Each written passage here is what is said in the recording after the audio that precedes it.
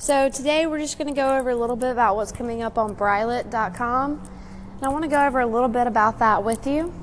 Tomorrow's blog post will be strictly about digital business law, kind of going over the overview of categories and touching on each.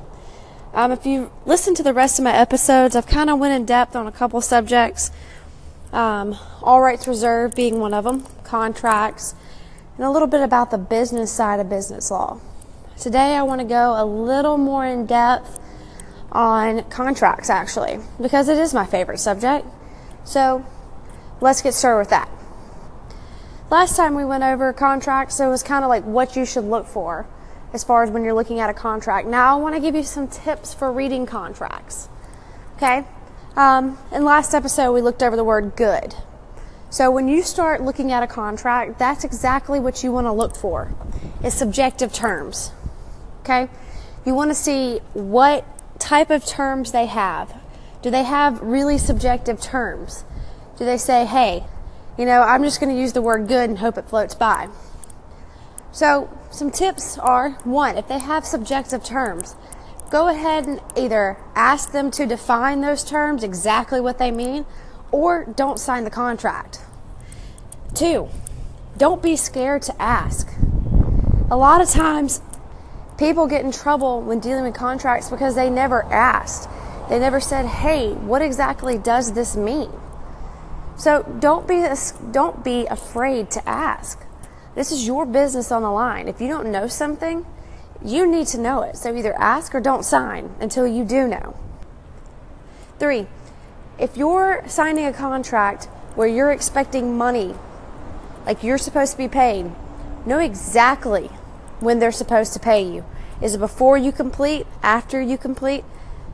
Don't leave any question to that.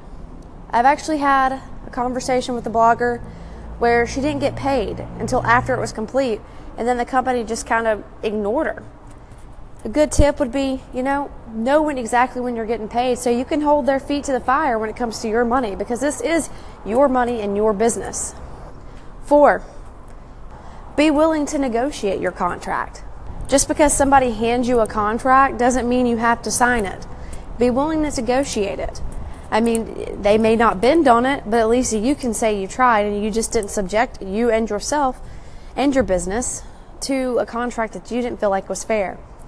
So a big thing I see is, how do you negotiate a contract? Well, have some faith in yourself and in your business. You spent countless hours, countless days, countless time away from your kids, your family, your friends, building this business. So don't be scared. Just go ahead and say, I don't like this part. I either want it taken out or I want it changed.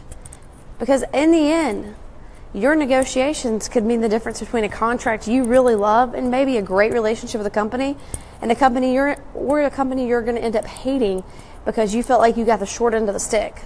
So don't be afraid to negotiate, and have some faith in yourself. And I think it's on that note that I want to leave you with, that contracts really are not that hard. They're just really important pieces of paper. And that's essentially what it is. It's a piece of paper. But having the right clauses and knowing some tips to read them, you'll be set for your business. Don't forget to check out www.brylet.com and let me know what you think. If you have any questions, call in and I'll see if I can answer them. Thanks, guys.